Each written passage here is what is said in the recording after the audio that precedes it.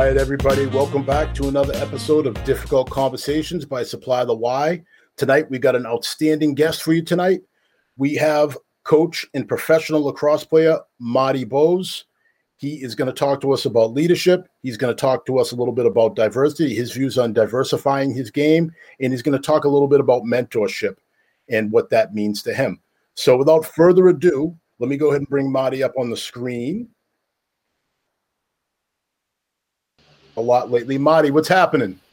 Hey, what's going on, Dean? Thanks so much for having me. The honor's all mine. I'm excited to let people in on some of the conversations that you and I have been having about a variety of subjects, meaning from coaching to mentorship to even playing. Like, what's it going to take for you to continue your fan?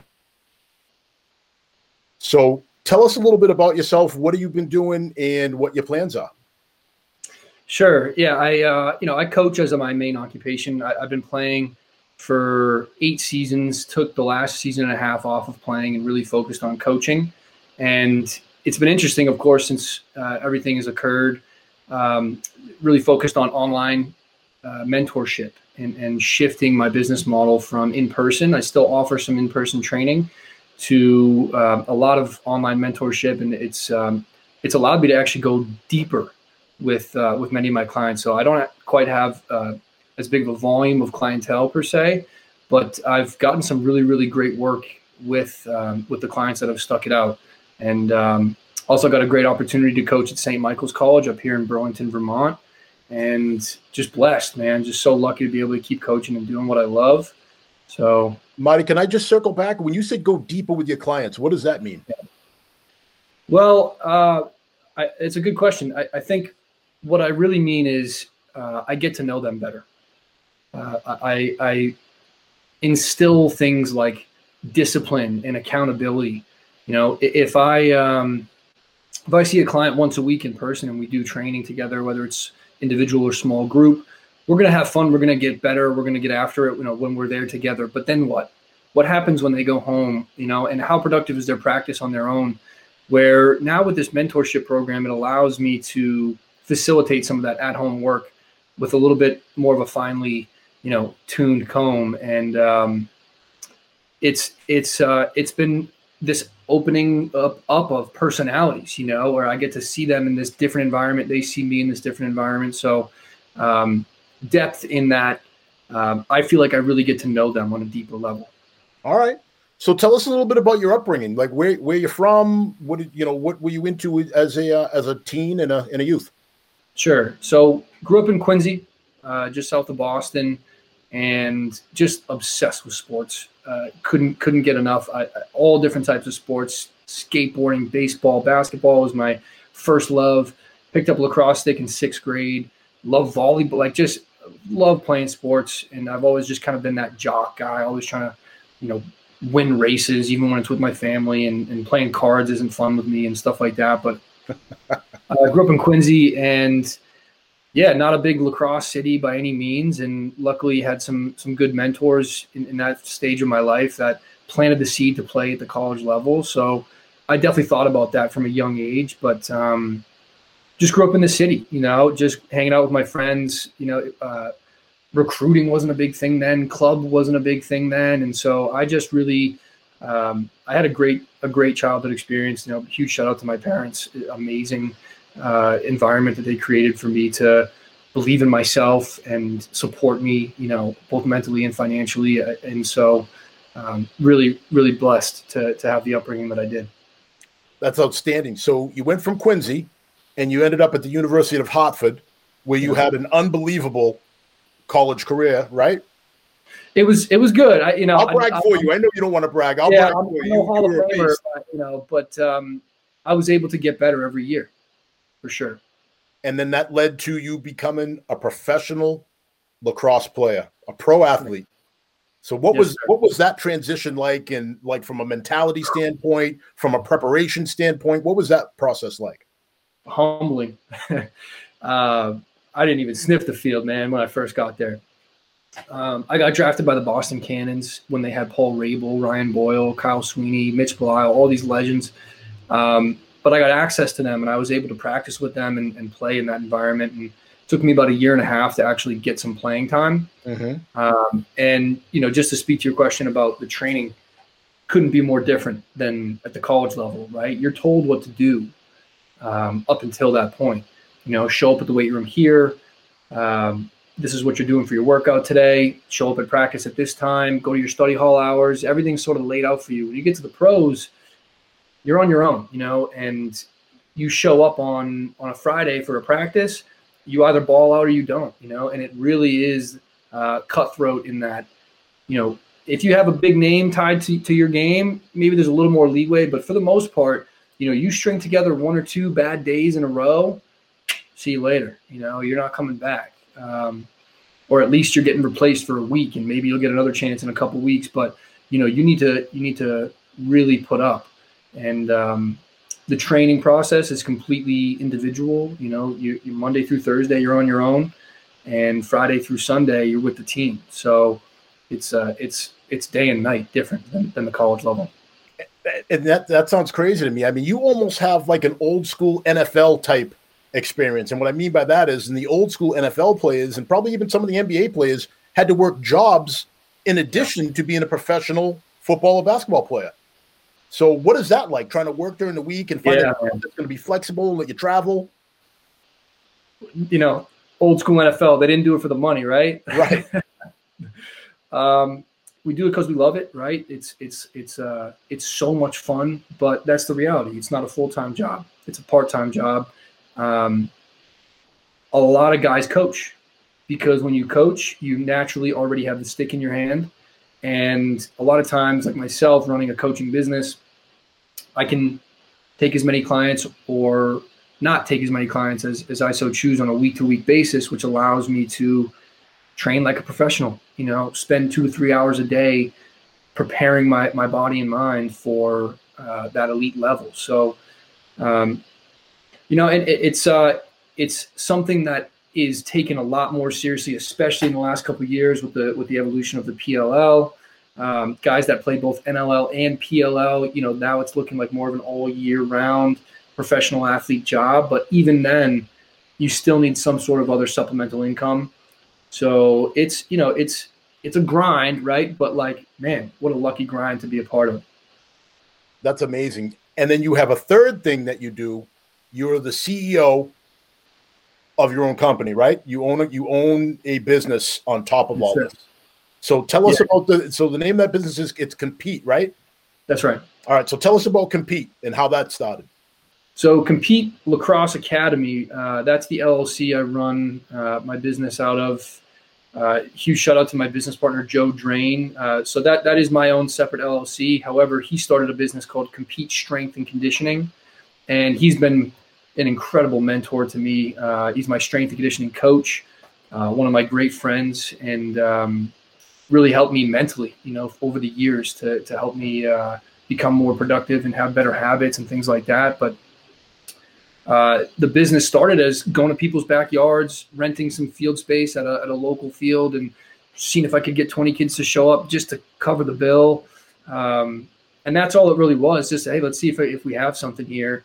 And again, huge shout out to Joe. We were able to start a brick and mortar business in Norwood that allowed me to have my own space. That's really a game changer for a skill development coach to not, I had fees for the space, but I owned it, right? I own it. And so that money that gets put back into the business it doesn't feel like as much of a rent, it feels like more of a mortgage, right? Where I'm kind of I'm feeding into the business with it. So really, really lucky to have that opportunity. But it's just been, like I said, it's been going deep with clients, like really taking them in and for the longest time, not saying no to anyone. I take kindergartners, first timers, I take pros and everything in between.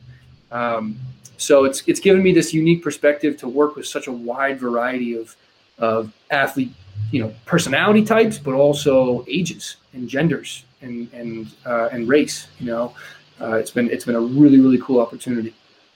So that brings me to a video that I want to show, because I try to do this at least once a show. I try to show a video that kind of ties in everything we want to talk about.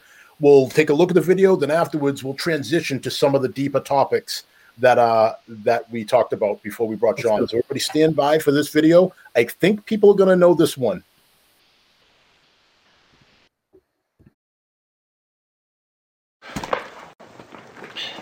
All right, man, listen. I'm Gary. You're Julius. Let's get some particulars and just get this over with, all right? Particulars? Yeah. No matter what I tell you, you ain't gonna never know nothing about me. Hey, listen.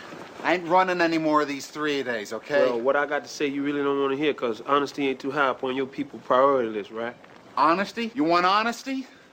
All right, honestly, I think you're nothing. Nothing but a pure waste of God-given talent. You don't listen to nobody, man. Not even Doc or Boone. Shiver push on the line every time, man. You blow right past them.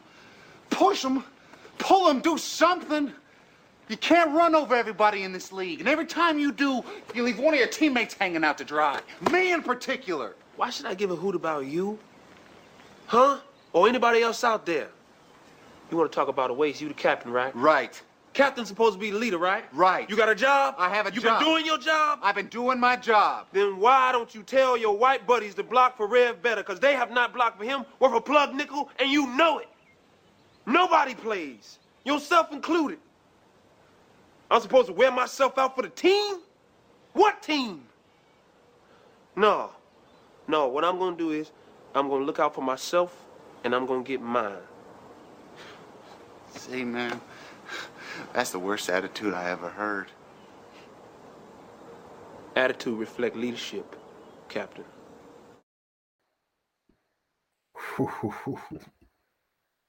I love that clip. I never get tired of that. So, attitude reflects leadership, Captain. So, tell me about that clip. How does that make you feel? And how does that go with your brand as far as what you're trying to instill with some of your younger athletes?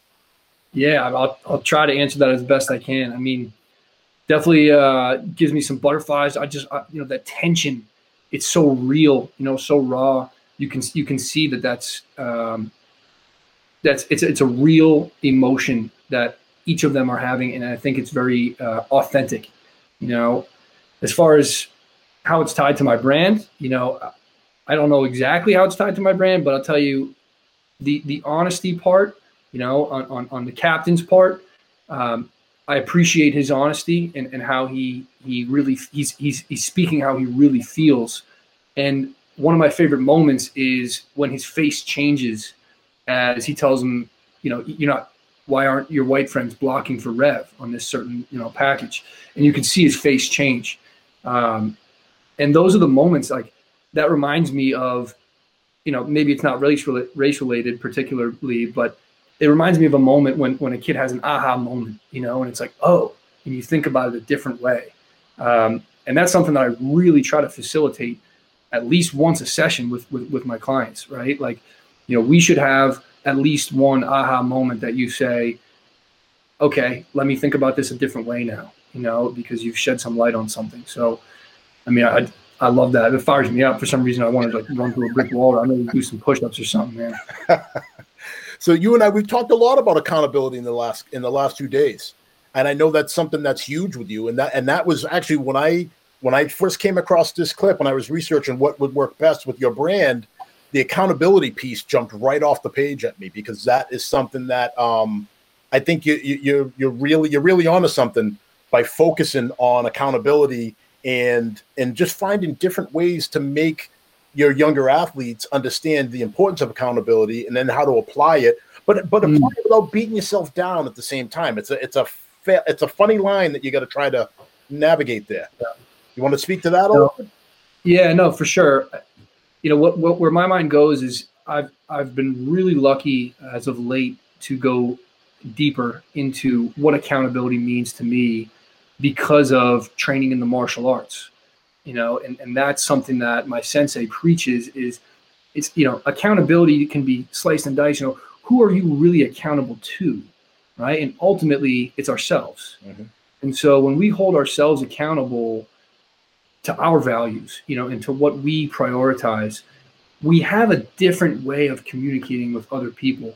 The things you say to your colleagues or, your players or your students, it has a different effect when they can feel that you are accountable to yourself. When you really mean, if I tell a kid to get up at 5 a.m. and get a lift in before the 6 a.m. practice, it means something different if I've been doing it every day, right? And so that concept of being accountable to ourselves it takes a lot of maturity, it really does, because it's not easy to do. And like you said, it's very easy to go into a state of self-deprecation and start to judge ourselves if we don't do what we told ourselves we were going to do. And so, I certainly battle with that. But it's something that is a focus for myself and definitely something I'm trying to impart. And I love that because, and again, folks, if you're listening, I'm here with Marty Bose. He's a pro lacrosse player. He's a coach, but this isn't something that's exclusive to sports. This is something that applies to the business world. This is something that applies to any law enforcement. It applies to any different, job title that you might have out there, anything you do. So, it's just something you should think about, the self-accountability and the importance of that with being successful in whatever it is you do. Also in that video, you touched upon it, there's race relations. All right. It talks about, the integration of a football team. You are involved in a sport that is not a super diverse sport. And I know that you are passionate about increasing the diversity in that sport. Can you talk a little bit about that? Yeah, absolutely. First and foremost, just like something struck a chord with me last summer after the murder of George Floyd, and it really turned the page in that, I realized that I am not doing everything that I could be doing for this issue. This is something that I've heard my black and white counterparts bring up in different contexts, but I've never stepped in and had a solid opinion. I've sort of just let things develop, and that sort of changed last summer. But, as far as things that are happening right now, what I'm really trying to do is echo the voices of my black colleagues, a lot of the players that are in particular, the Black Lacrosse Alliance, that are, all the professional lacrosse, mostly in the PLL, black players in that alliance that are pushing for change and sending messages out into the world. I'd like to try to echo those messages and support those messages as best I can, and learn. I don't have answers. I have my own experiences, and I've grown up in America white, and so that experience has put me into this category that, I've been so privileged to not only have, this incredible upbringing, these parents that love me so much and provided all these resources for me to fulfill my dreams and step into these different environments prepared, but also, feeling like I need to empathize with what my black and brown counterparts, my colleagues, are talking about, and not just hear it and say, I agree with you, but hear it and try to understand where they're coming from. Not be like, oh, I get it. I get what it's like to be you, but try to empathize with where they're coming from, so that hopefully I can help, again, promote their messages and stir some change in some people that might be on the fence about what they really believe. It's an interesting dynamic. This whole country is, ready for an argument, right? And they got their stake in the ground over here, and if someone over here says something, they're coming to, it's a battle. And so my hope is to, through compassion, through empathizing and loving someone who disagrees with me, hopefully we can find some common ground. I love it.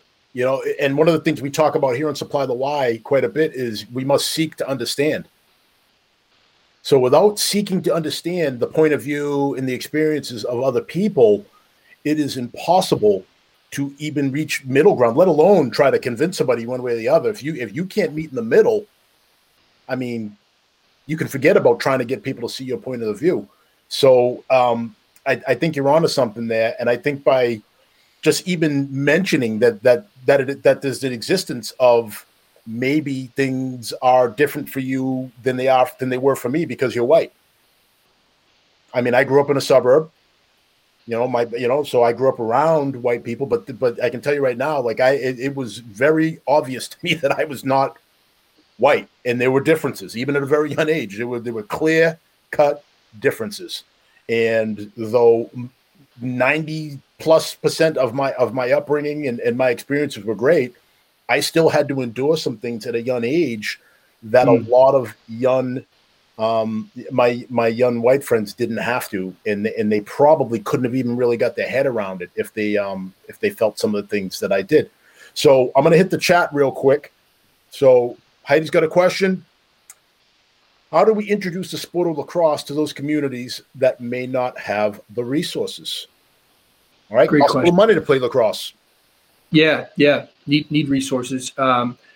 Super good opportunity to plug my really good friend and colleague Kevin Barney, who he's a director of the MBYLL, but he's on a mission right now to raise, I believe, upwards of $300,000 for this particular cause, and to help provide equipment, provide sticks, provide coaching for underprivileged communities that wouldn't have the opportunity otherwise, and give them free tuition to the MBYLL so that they can take part.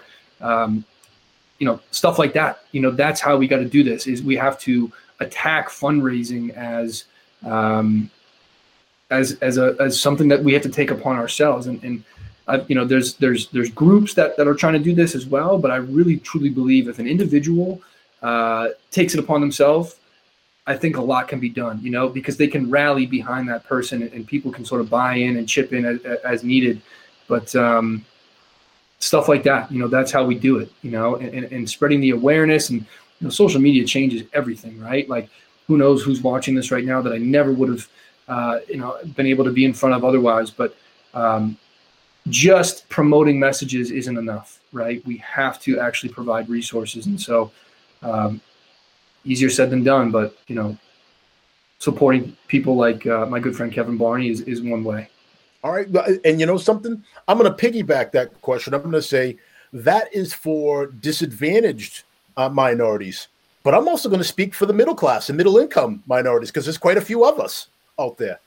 So I don't think a lot of people realize that lacrosse, A, is a sport, they don't know much about it, and B, they don't realize that lacrosse is as welcoming as it is, because that's how. So I'm going to take a step back and talk about how you and I met.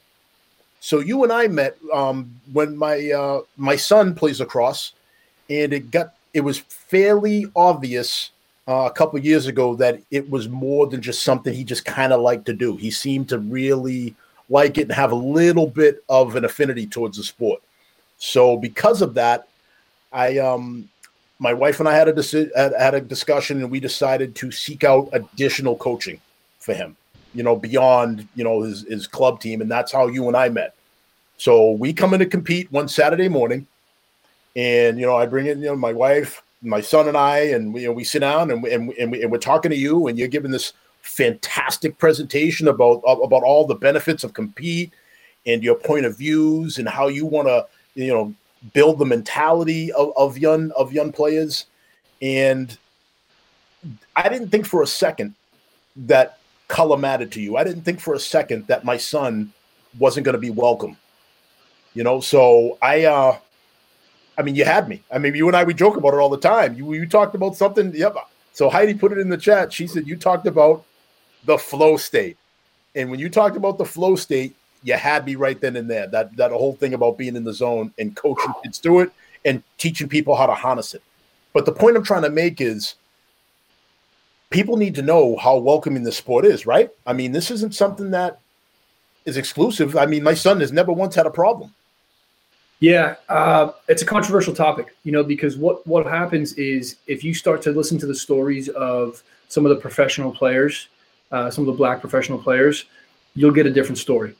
How welcoming is lacrosse, right? You come into my office, I'm gonna say I'm over here on one side of the spectrum, right? I grew up in a city. I had plenty of black and brown friends growing up.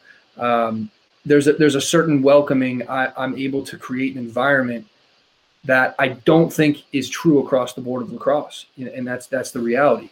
There's a number of instances, hundreds, maybe even thousands, where there's one black kid on an all-white team, and at some point they just stop showing up. Why? Was it maybe something vulgar that was terribly said? Probably not.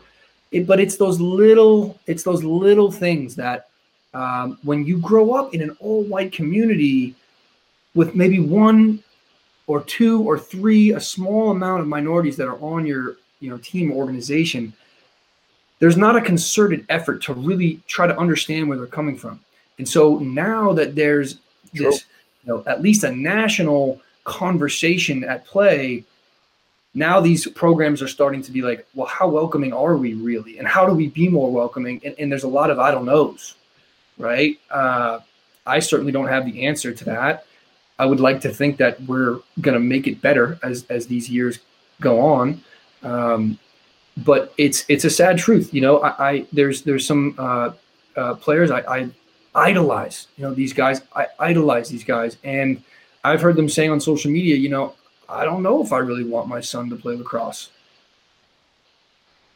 How can you argue with that, right? I mean, that's the sport that they love, that they've dedicated their life to, and they're questioning whether it's really as welcoming as they would like it to be. So I think it's a good conversation to have because I do think you seem to think it's pretty welcoming, which it's awesome that your experience has been that so far. But my concern is that as he gets to high school and ideally maybe college, what happens then? Is it as welcoming then? So we'll see. But it's something that I do think a lot about. I mean, these are great points. This is such an important discussion because there's a couple things at play here. Because first of all, maybe I'm comparing my son's experience to my experience when though I didn't play lacrosse, when I was playing youth sports, and when you just said the one black kid on the team, hello, that was me. That was me. I mean, I could show you pictures. I probably should have had one on deck where I was the only black kid on just about all of my sports teams up until junior high. Just the way it was.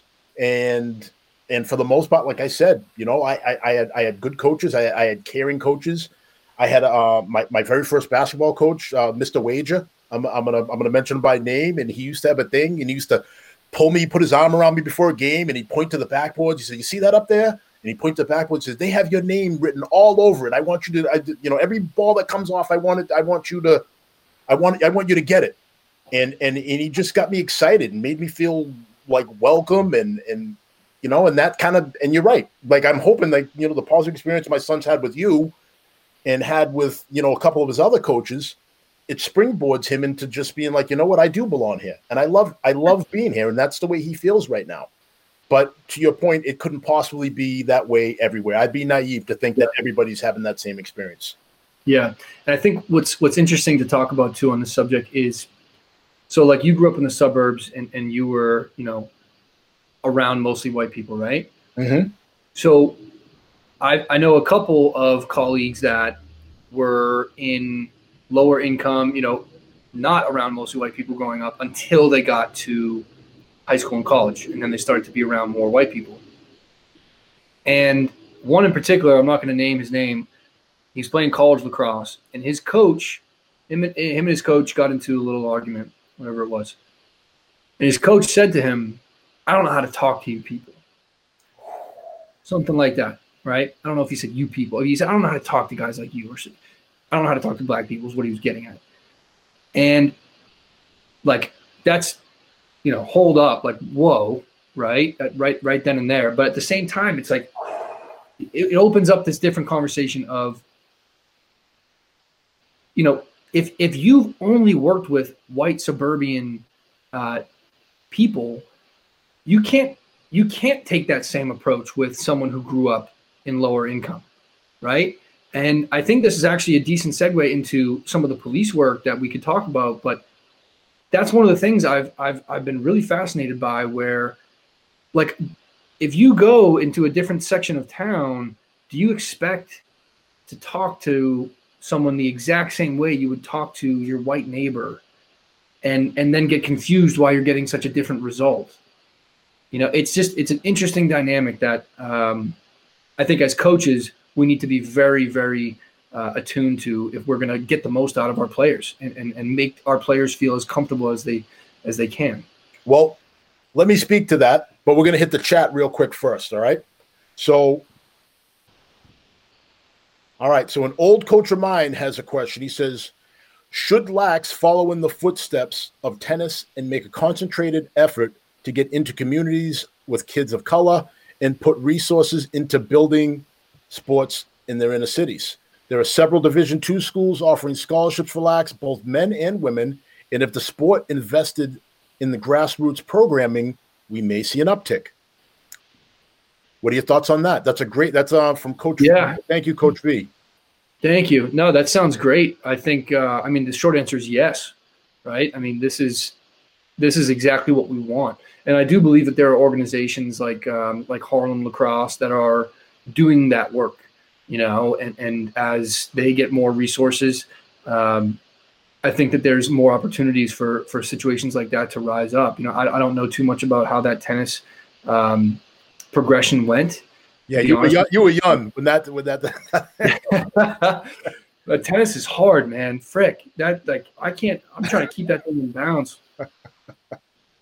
So that is a fair point. And obviously, Venus and Serena are obviously it shows what happens when you can branch out into and bring in other people of color, just other ethnicities into a sport. How great the results can be. Tiger Woods as well with golf. All right. So Bob has a question. What changes would you like to see in the youth or high school game? Great question. This is something that my first thought here is I believe that one big thing that we're missing as a whole in America with our youth lacrosse is the awareness of the roots of the sport. How did this sport come to be? This is the creator's game. This is the medicine game. What does that mean? How did it come to be called that? That's something that if you ask a youth or high school player anywhere in America, they might not have an answer for you. They don't know. And so, the biggest thing that I would like to see changed is allowing gratitude to be paid, allowing time, whether it be a pregame ritual that starts or some form of, gratefulness tied into, don't just roll the ball out and play. It's like hard-nosed, oh, this is how we play lacrosse in America, blah, blah, blah. We don't know what it was like to get to this point, and so I think having some form of education of the roots of the sport be tied into the experience of a high school, particularly a youth or high school, experience, I think would be really beneficial, and allowing people to understand that it is medicine to be able to play this game. That's why it's called the medicine game, is when someone in a tribe would be sick or down or, off, they would call for a medicine game to allow all the energy from that game would go towards that individual that needed that medicine. That's amazing. And it's powerful stuff. And people don't know that. And I didn't know that, until I was able to play at the professional level, and you start to meet, the world gets smaller and smaller when you get to the top. And when you meet some of these people that grew up on reservations and grew up in Canada and really understand and embody that that true meaning, it changes the way you think about the sport. It changes the way you think about every step you take, every single breath. Like it's different. So I'd love to see that worked into it. Well, so there's the mental part of the game, but how about a specific facet of the game, like a rule change? Would you like to see, for example, more contact, less contact? Yeah, that kind of deal. Yeah, I think maybe contact is great. I just think an example. That's just an example. Yeah, what I would like to see is what I do with my youth players to improve skill and improve field awareness is I create a rule, a 3-second rule that you can't have this ball on your stick for more than 3 seconds.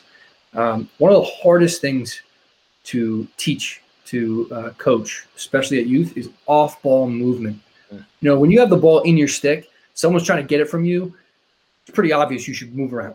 You should go somewhere else because this guy's going to get you if you don't. But when you don't have the ball on your stick and your teammates got it, a lot of times people just stand around. I think I'm open, or maybe they're just out to lunch.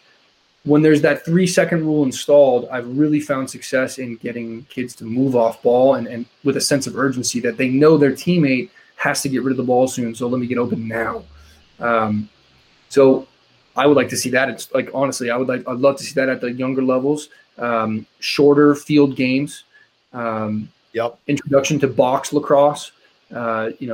It's faster pace, balls in play, more reps on offense and defense, more touches on the ball, less about clearing and riding and systems and things like that. Just let them play, let them get touches on the ball. And then I think when you get to maybe 8th grade or the high school level, you can have more of a structure to the field lacrosse game that we know. All right. So we're going to switch gears here. We're going to go get away from the actual game of lacrosse, and we're going to switch roles. So you had told me the other day that there were some questions that you had for me. Absolutely. Hard questions, and it was a hard question or two, right? That's right. All right. So let's go ahead. Let's seek to understand each other. Well, just for context, anyone that's maybe watching this from one of my social media channels, so you are a police officer in the city, the town of Stoughton, correct? Yep. How many years have you been doing that? So I've been a police officer for 17 years. I've been in law enforcement. 17 years police officers, right? So, what I think about is uncomfortable situations that arise. And I try to put myself and, again, empathize with my counterparts, right? With whether it's a civilian or a police officer. And so I started thinking about, man, I have access to this awesome guy who's willing to talk to me about whatever and let me coach his son and, willing to hear me out. And so I was like, what is a situation that you may have encountered that is something that might have needed to get checked, right? Someone needed to get told that that's not okay. And so where my mind went is, we've been told, right, especially since last summer, we've been told that there's a lot of bad cops, right? And maybe we should defund the police. And there's been all these conversations of civilians that have opinions, have opinions on how the police should be run and things like that. But without getting too much into that, more on the race side of things, have you been on the job with your white counterpart cops, the good old boys, and has the N-word been said in a scenario that you heard it and had to check someone on that and how'd that play out? How'd that make you feel? And do you feel like the other side understood where you were coming from? Was there a conclusion? So as far as the N-word being thrown around in my presence, that's it was pretty rare. So the one time comes to my mind right now where, again, I guess if you're a younger person, you make distinctions between ER and GA or GAH at the end. You know what I mean? They're two different meanings. So this was a GAH moment. And it was mentioned in such a way where it wasn't like, hey, look at that group of GER. It was something along the lines, maybe like a song lyric or something like that. And it was a GA or GAH type deal. And it was in my presence, and I immediately was like, why? You don't hear me say it. You know what I mean? So you're not saying it because you heard me saying it, and now you're like, well, like he says it, and we're cool, and we're good friends. I mean, this is a good friend of mine. This is somebody who I trust my life to, and they said it. This is somebody who had invited me to family events and been around and been there for me when I've been down. This wasn't somebody who was setting me up because they were racist. This was, if they were, I mean, they have the most discipline I've ever seen to have that kind of discipline over the amount of time that we worked together, to wait for that one moment to say, surprise, I'm racist. You know what I mean? Like it wasn't necessarily that, but what it was you know what? I'm gonna coin a new term. I don't know if people say it very often, but there's something. It's not just you're like not racist or racist. There's levels in between there. So that level in between there, I'm gonna call it racially insensitive. There are people that are just racially insensitive. They're not racist. They don't actively go out and try to hurt people of different races or disadvantage people. But sometimes they just don't think about the effects of their words and actions against that are towards people of different races. It's not an intentional thing. Like, again, they don't wake up in the morning and say, you know what, today's my day, and I'm gonna make Dean feel like he's less of a person than I am. But just without thinking, they just maybe say something, or maybe a joke that's kind of an off-color joke, and it's kind of like, well, like maybe you should have thought that through. So the time you're talking about was just like it was one of those. It was, you know what I mean. And I just I just asked why, and I think sometimes that you make people feel smaller that way by making them explain themselves.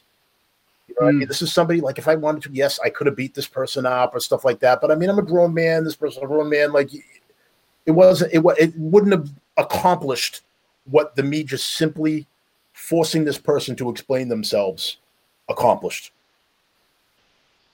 Got it. That's my answer to that. And then there was one time when a citizen, this is actually a funny story. So I am in a very bad section of the jurisdiction I worked in at the time, and I see this woman, this white woman. She's pacing back and forth. She's just acting crazy, very erratic.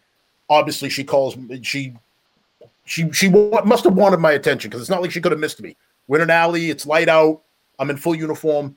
So I go over to this woman. I say, "Hey, what's going on? What's the problem?" And she goes, "It's my daughter." I said, "Really? Tell me about your daughter. What's going on with your daughter?" She goes, "My daughter's dating this effing N-word, and I don't understand why." This woman looks right at me and chooses me to have that conversation with. So I take a second, and I got to admit, it caught me so off guard that I think I started laughing. And I said to her, "What in the hell would make you say that to me?" Because I had to hear what her answer was. And then she goes into the whole, "Well, you're not really, you're a police officer. You know what I mean?" I'm like, "No, I don't. I have no idea what you mean. Don't ever say anything like that around me again. Beat feet." And that was the end of it. Wow. I see her 3 weeks, but it gets better. I see her 3 weeks later, same alley, coming out of an establishment, walking arm in arm with a guy who's my complexion, smiling. And I see her, I said, "Hey," I'm like, "You remember me from a few weeks back?" And she goes, Yeah, I remember you." She goes, I said, "Weren't you the one that dropped that N-bomb on me?" And she was like, Yeah. I said, "Well, what is this? What changed in 3 weeks? You were complaining that your daughter was dating this person of color. I see you walking out with this gentleman arm in arm." She looks at me dead in my face, smiles with her with the teeth that people that do drugs have, and she says, "The darker the berry, the sweeter the juice, baby," and walks off with this guy. What? You can't make this stuff up. It's part of why sometimes being a police officer is the best job in the world, because you have these stories where this woman says something so crazy to me here, and then fast forward a few weeks later, she does a complete 180 and she's a different person. So these are the type of things you see when you're a police officer of color, and you see how people view you. How if I had been in that same alley, not in uniform, maybe she would have seen me differently. Sure. Maybe it would have been a GER instead of a GA or a GAH in her mind. I don't know, but those are just two different examples of times I've had to check somebody and have a conversation with somebody that maybe might have made them feel a little uncomfortable. Sure. And that's I hope that answered your question there. No, for sure. I mean, I'm intrigued. I'm fascinated. You see some of these videos of people talking that are clearly racist, and I think the part that it's not confusing to me, but the part that irks me the most is how sure of themselves they are, like true delusional behavior. That when you truly believe that you're correct in thinking that you're better than someone because of the way that they look. I mean, it's not humane. It's literally there's a missing link that hopefully through compassion they can come back. I can give you the missing link if you want. What's that? For you right now, if you want, that's an easy one. You know what the missing link is? What's that? The missing link is when they act like that and when they make those statements around people that look like them but don't necessarily agree with them, they're not getting called out by those people. It's one of those things where the silence of those people that they're making these comments around makes them complicit. It's like there's two types of crime, right? There's two types of crimes. There's a crime of commission, which means it's something that you actively do. I walk into a store, I take a Kit Kat, I put it in my pocket, I leave. I walk up to somebody, I stick a knife in their torso, and then I leave. Right? Those are crimes of commission. A crime of omission is when you fail to act and you fail to step up and you fail to do the right and moral thing. So that is what makes those people so bold, because they figure, hey, well, nobody's calling me out on this. There must be something to it. You must agree with me. I sit right in front of you, Marty, and you didn't say anything. So I'm going to assume by your silence that you agree with me. Right. So that is the missing link that you're talking about. That's what emboldens these people, and that's what allows them to flow that way, because nobody is challenging them or checking what they're saying. Wow. Have you ever heard that before? Do you? I mean, I think so, and it honestly makes a lot of sense. I think that's something that we've talked about before too. That I would like to be not committing that crime. If something were to happen, and I think that's something that I would really like to impart on the people that I work with and the people that I spend time with. You need to understand that if you are white in America, you have a different experience than someone who is of color. And when a situation arises or you hear someone say something that they shouldn't be saying, it's on you. It's on you to step up and let them know that that's not okay. Right. I mean, it's powerful and it's not easy. It's definitely not easy, but imagine how much harder it is for someone like yourself that hears something like that. Why should you have to be the one that says something when someone who looks like them can? And therein lies the dilemma, Marty. Sure. That is where the privilege talk comes up. I'm talking like the real privilege stuff, not the whole Dean and Marty are born the same day, same hospital. Marty has 50 G's in his bank account. Dean has 0. Not that kind of privilege. Privilege. I'm going to explain white privilege the way I explain it to people when I talk to groups, when I provide trainings, when I talk to people that I have an emotional, like a relational credit score with. The way I explain it is very simple. White privilege is simply being on the right end of the benefit of the doubt. That's it. That's the simplest way to put it. You and I both walk into a place, you're looked at one way. It's like, oh, he's just a good guy. Or if you're loud and boisterous, like, he's just having a good time, had a few drinks. I came in loud and boisterous. People are like, oh, what's wrong with this guy? You know, like angry black dude. Why is he so loud and demonstrative? That is the privilege piece. It's that you can act one way, I can act what I would perceive as that same way, and it's viewed as two completely different things. And when you're always on the wrong end of that, that is when the privilege comes out. Wow. It's like literally the best explanation I've heard. You can't, I mean, maybe someone is thinking of an argument for that, but in my opinion, you can't argue that. I've been let off the hook so many times because I look like a nice guy, you know, and I've made plenty of mistakes. But I think I try to be a nice human being. I try to be kind to others, try to be considerate. And so when I get let off the hook, it feels like, oh, well, it's because I'm a nice guy. Mm-hmm. And the more and more I have conversations like this, you realize that maybe it is because you're nice, but it's also because you're not black. Because when there's no fear that you're a threat, it's a lot easier to let you off the hook. But when you don't understand where someone's coming from and you have subconscious fear tied into seeing a large black man, you're going to act differently. You're going to treat them differently. And what's upsetting is people aren't willing to admit that. And I'm hoping that changes. Well, we all have biases.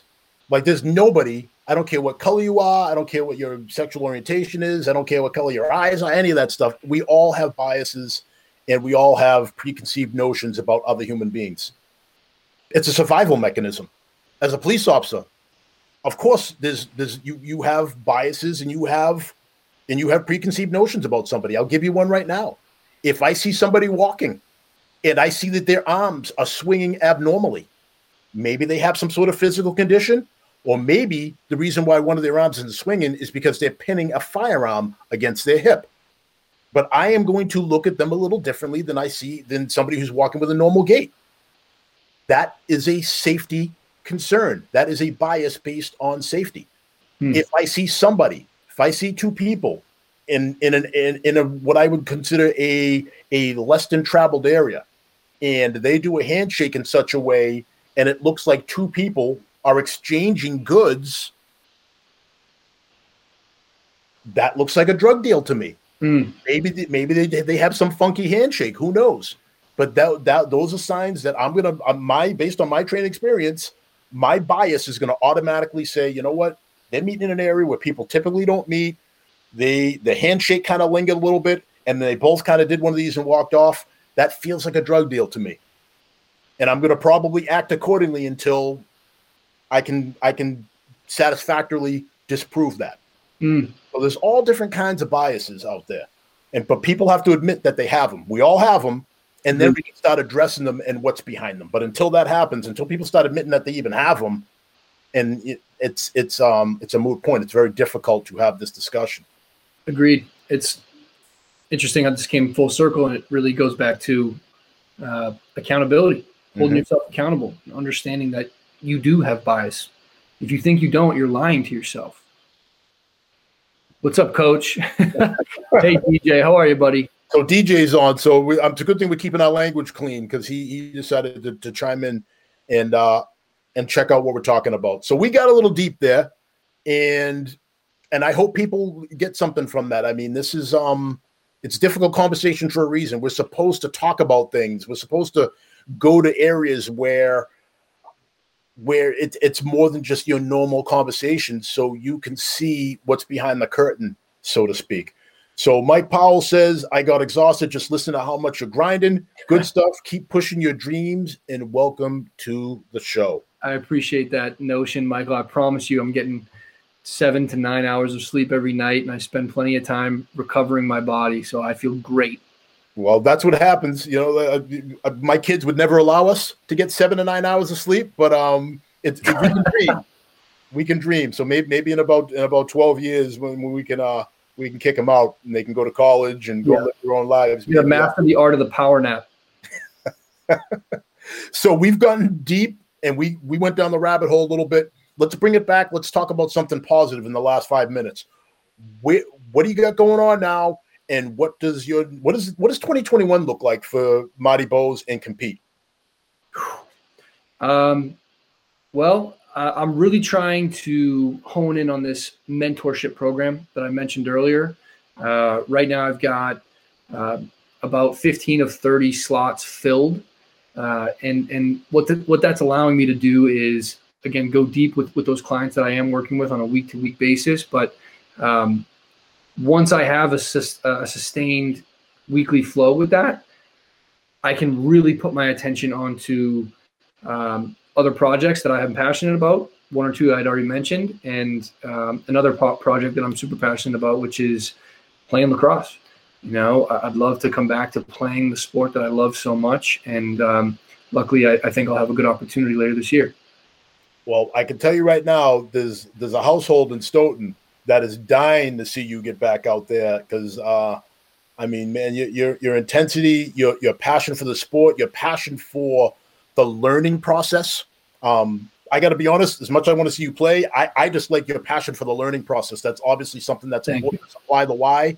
It's important to me personally, and your just desire to seek to understand and your desire to find different ways to change the paradigm of your players and coaches is phenomenal. It's something that I've said it to you before. I'm going to say it in front of everybody that's listening.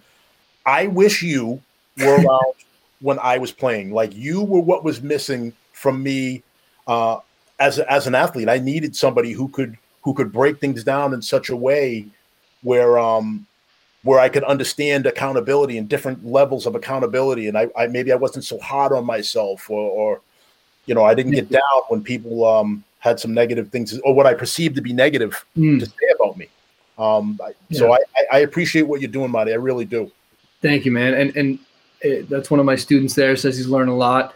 It's what you said about the continuous improvement. I didn't realize that was my brand.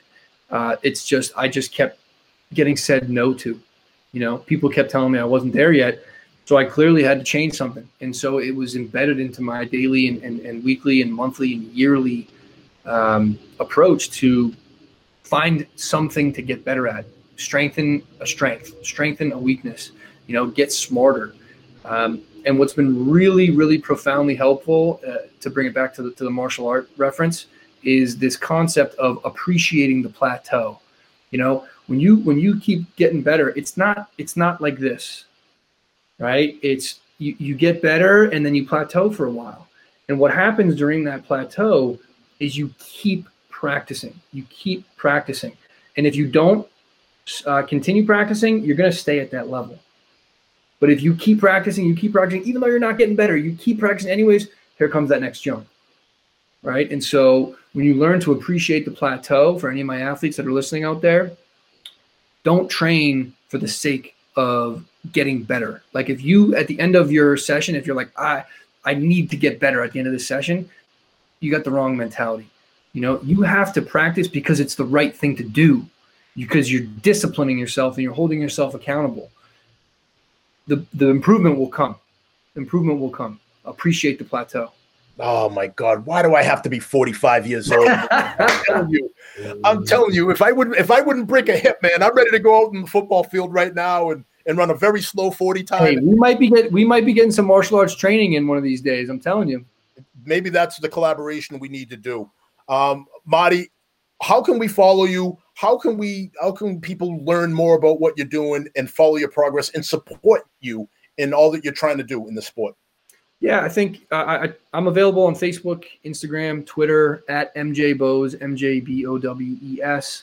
I check my DMs. So if you've got questions, anything we went over today, or you want to help me and support some of the things that I'm working to support, shoot me a direct message on any of those platforms. And I'd be happy to have a conversation with anyone. I'm happy to talk. Well, folks, you heard it here. I am co-signing this gentleman. If you have kids that are involved in sports, it doesn't even have to be lacrosse. If you just want to teach them the other level of preparation, you want to make your young men and young women, you want to put them on the path to be great adults, this is a guy you got to have in your life, Marty Bowes. And I got a surprise for you, Marty. Come on over. There we go. What up, DJ? Good to see you, man. Nice hoodie. It was important to him that was that nice hoodie. Nice hoodie. Thanks. So it was important for him to come over and say hello to you. That's the kind of respect he has for you. He's never once come in and interrupted a show in 25 shows. He interrupts the one that you're on, and that's the kind of difference you're making in this young man's life. So hats off to you, Marty. Thank you so much for joining us. Folks, thank you so much for tuning in. This has been a very, hopefully a very educational episode of Difficult Conversations. Please like it. Please share it. Please follow us on all our social media platforms. And this is, like I said, we're just getting started here with these great conversations. Marty, thank you so much. Everybody, again, thanks for taking time away from your family. And as always, #SupplyTheWhy. We'll see you next week. Thank you.